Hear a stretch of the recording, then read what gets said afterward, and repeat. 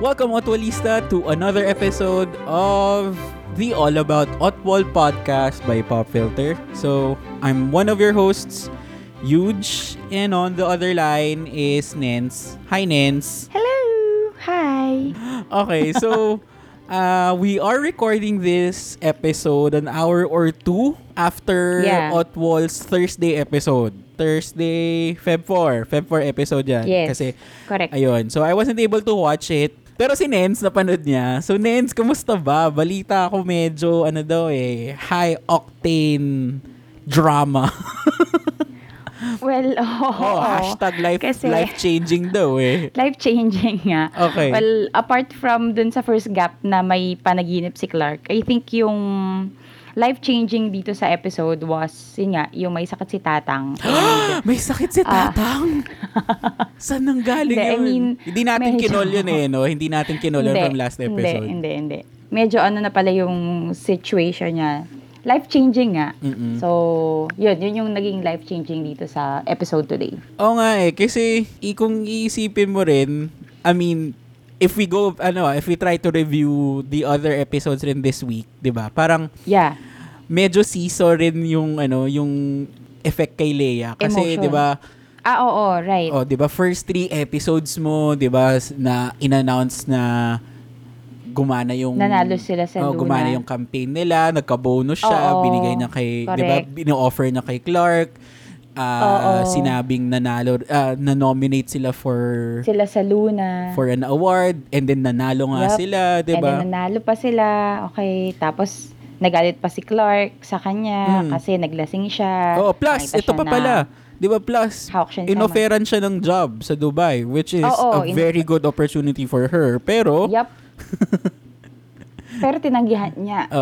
Ano talaga yung offer ni Simon? Parang una, si Leia lang eh. Tapos, nung sinabi ni Leia na hindi niya maiwan yung family niya, sige, pwede mo dalhin yung family mo. So, para talagang nilulure talaga niya si Leia. So, talagang parang hindi ka makakapag-no, Leia. Oo, may mga counter-offers pa siya, mga ganun. Yep. Yung nakakatawa lang rin kasi doon, si Simon, talagang binibenta niya si Leia. To the point, 'di ba? Bigla niyang sinabi, ikaw yung maging art director ko doon sa Dubai. Oo. Wow, girl. Teka lang, 'di ba? Ano pa lang 'yan? Ilang taon pa lang. Ilang taon na ba bata pa siya. Ilang taon na si Leia ang copywriter, 'di ba? Medyo At saka yung binilda pa ni Simon si Leia doon sa doon sa party. O yung girl? Hindi, yung guy. Yung girl ba o yung guy? Yung guy, yung parang siya yung dating Leia ni Simon.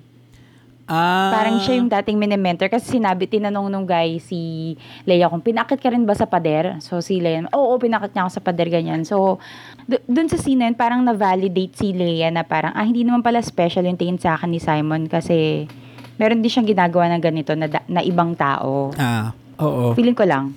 It kind of reinforces that, which is good. But generally, kamusta sa'yo yung last 4 episodes, yung previous 4 episodes? Were they good Otwal episodes? Were they bad Otwal episodes?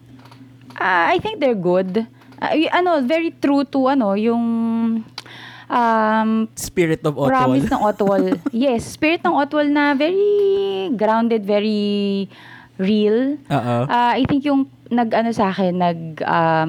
resonate sa akin yung medyo naisa ako kay Clark doon sa Luna Awards. Kasi sinabi ng formal eh. Pero pa rin siya casual. Nag-inarte siya din eh. By the way, siya, parang sinet lang niya yung sarili niya na alam mo yun, hindi parang siya mag-fit.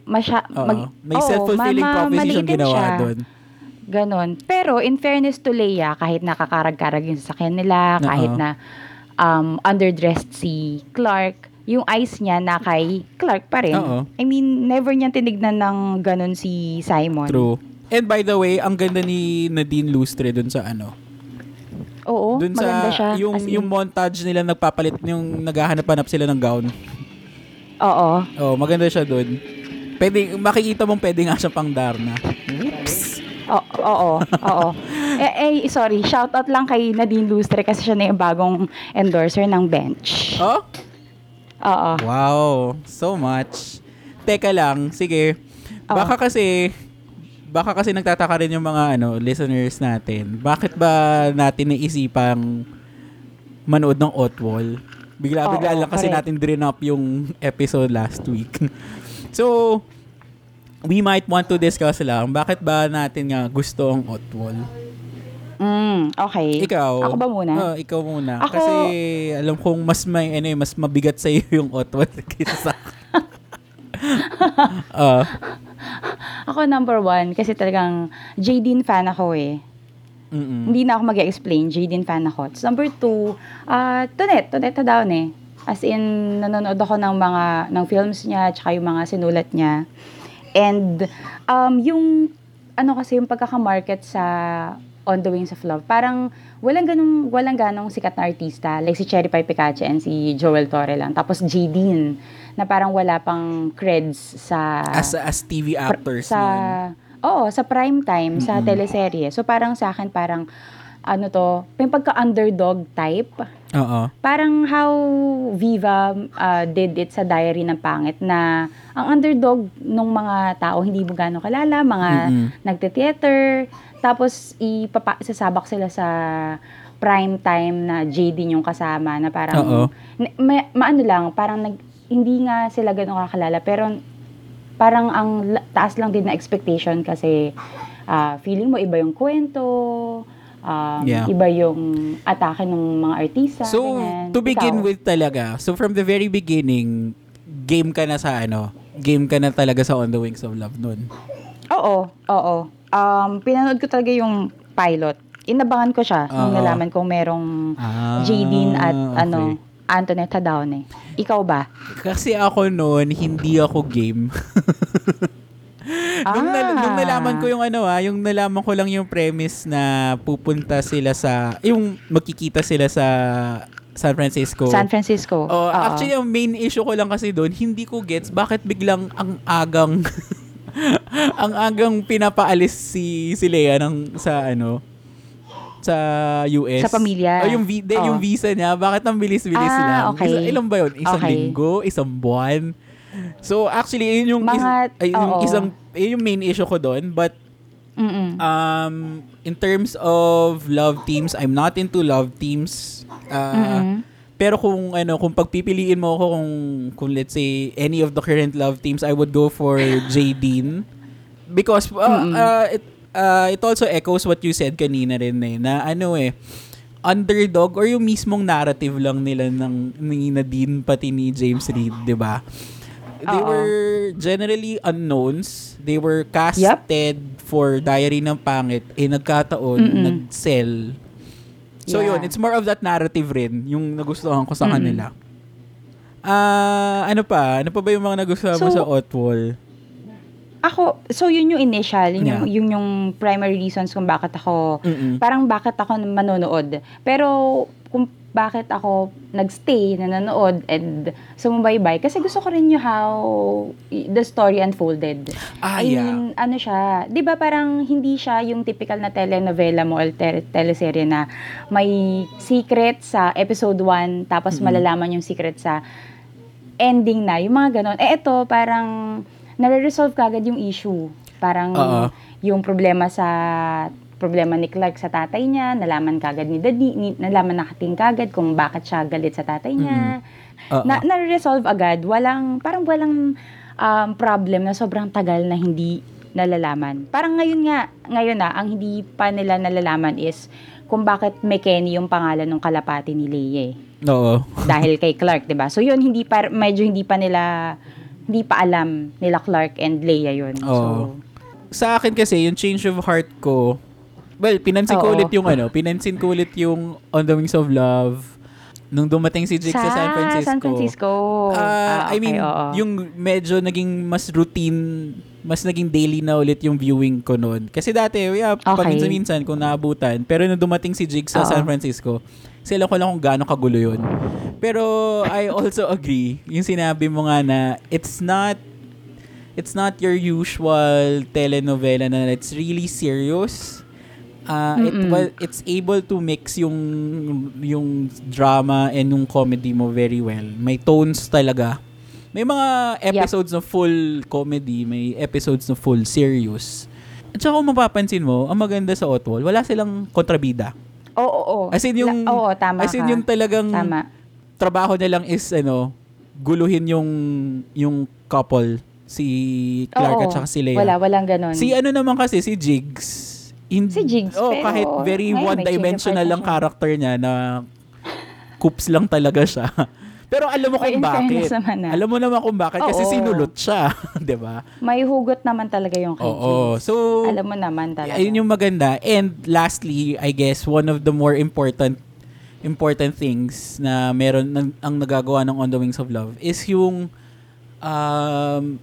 it's able to create discussion among fans and viewers. True. So like this one, 'di ba? Nagkaroon tayo ng urge gumawa ng podcast, and they also feature, 'di ba? They also feature fans, the blogs, write-ups of fans. Or yung yung Otwalista talk nila. Wala lang kaming video camera para sumali doon. Pero eto yung Otwalista talk namin. Eto na lang. Feeling ko sobrang game changer ng On the Wings of Love kasi yun nga, nag-bring about ng discussion. Pero rin niya na mainstream niya yung mga hindi mainstream. Katulad nung spoken poetry. Oo. Tapos yung mga actors niya, yung mga taga-tenement, sila Axel, galing si Kiko, chatro yung iba. Or so or talagang Dan Villegas, Antoinette Hadaunis stable of actors and actresses. Oo, mga mga squad nila. Lapo. And refreshing siya to watch sa prime time. Oo. Maganda siyang panghimagas sa time slot niya. True. 9:30. Ayun yung mga tipong patulog ka na. At least good vibes ka pa rin pagkatulog mo. Well, yung mga early parts ng Otwal talagang good vibes kapag ka natulog. Pero ito talaga. Medyo stressful. Bigat-bigat na sa loob. Anyway, sige, to something light. To medyo something light naman.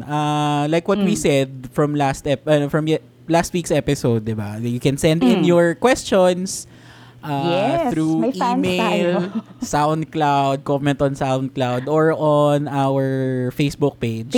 So we some people sent their questions, mga fellow fans rin. So may mga pinapatanong lang sila. So for example, ang isa sabi niya is, anong say ninyo sa panibagong San Francisco teaser na may Simon na? Kasi nga, 'di ba? Originally wala, tapos bigla may Simon. Anong say natin daw doon? Yep. Ako personally hindi ko in-expect 'yun. Na darating doon si Simon. Medyo 'di ba? May gulat factor Oo, in my head parang hindi gagawin talaga kay Leia namang third party siya or ganyan. Kasi yun ang maisip mo yung third party. Pero nung pinakita Simon, tinignan ko kagad kung may holding hands. Pinansin ko rin yan. Diba? And wala naman. Unless, kinat nila. Pero feeling ko, wala, lang yun talaga. Parang, to add lang to the current tension. Pampagulo lang yun, guys. Huwag kayong mag-alala. Okay? Di sila nag-holding hands daw nun. Yun. Tiwala lang, guys. Tiwala. Okay, next. May tanong. Question number 2. Question number 2, may tanong dito si Tetay. So, pinost niya to sa blog natin. Hi, Tetay. Bakit parating pagod si Manang Tiffany? Ano ba? Ang daming trabaho ni Manang Tiffany. Pero seryoso, kahit ako di ko alam ano ginagawa niya. Nagtatrabaho si Manang Tiffany sa pansitan. Tapos nag-aano pa siya, sa karinderya pala, hindi pansitan. Karinderya. Tapos, nag-aano pa siya, nagtitinda ng mga makeup. Oh? Tapos, bukod pa doon, feeling ko ito talaga nakapagpapagod sa kanya. Ano? Kinikim-kim niya yung feelings niya kay Tolites. Iniisip, sa tingin mo talaga, no? Struggle talaga sa kanya yun. Struggle yun. Parang, at natawa ako doon, natawa ako doon. Sa tatlong sinabi mo, wala man lang doon yung inaalagaan niya si Gabi. Hindi naman niya inaalagaan si Gabi. Hello, ang naghahatid sundo naman si Tolites Oo nga, true naman. Oo, wala. Si Manang Tiffany tagaluto sa bahay, taga-linis, nagtitinda ng actually, makeup, alam mo, sa karinderya.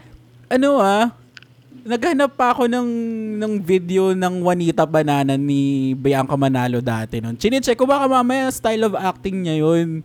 Ay, hindi naman talaga. Uy, in fairness naman sa kanya, magaling siyang manang Tiffany. Ewan ko, siguro na-expose na siya kay Jacqueline Jose. Mga Jacqueline Jose School of Deadpan, Teka lang. Acting. Acting. So, ayun. Tetay. Okay. Kaya nasagot sa amin yung tanong mo, Tetay. Kaya pagod lagi si Manang Tiffany dahil marami siyang racket. Okay, last. Okay, number 3. Number 3. Regular na ba si Lea sa ahensya? Hindi ko rin alam. Actually, hindi ko alam. Tama ka naman dyan. Kasi parang walang scene na parang sinabi na, Lea, regular ka na. Parang walang ganun. Pero I'm assuming. Assuming regular na siya, hello. Mga tipong... Yung Diyos ko Lord campaign kanya nga. Oo. At saka tipong number 1 copywriter na siya ni Simon. So, tingin naman namin... Correct. Oo. So, regular na siya. Hindi nag-overspend. At saka may bonus na siyang natanggap Oo. Tama ka. Naayaw tanggapin. Okay. So, salamat kung sino man yung nag-send noon. Nakalimutan ko kuhanin. Hindi ko na-pick up yung pangalan. Thank you. But again, you can send your questions to popfilter@gmail.com or our Facebook and on our Twitter. Okay? Okay. Okay, so I think that's it. We're done. Kompleto na yung natin. Okay. Kompleto na yung discussion natin. So, guys, see you again next episode. Again, if you have any suggestions, feedback, or yun nga, kung gusto nyo bang extend, iklian pa namin tong episodes namin, don't forget to give us a shout out in our Facebook, blog, or email. Para lang alam namin. Kasi, syempre, di ba? Yep. Feedback is important. Para naman mapaghusayan pa namin. And of course, nga pala, shout out to Nico Antonio and Bianca Manalo. Meron na silang mang inasal commercial. So, yay. Yung Tolites and Tiffany love team, gumagana pala siya. Anyway, sige, that's it from us. Okay. Bye guys. Bye Nens. Bye-bye. Bye Otwalistas.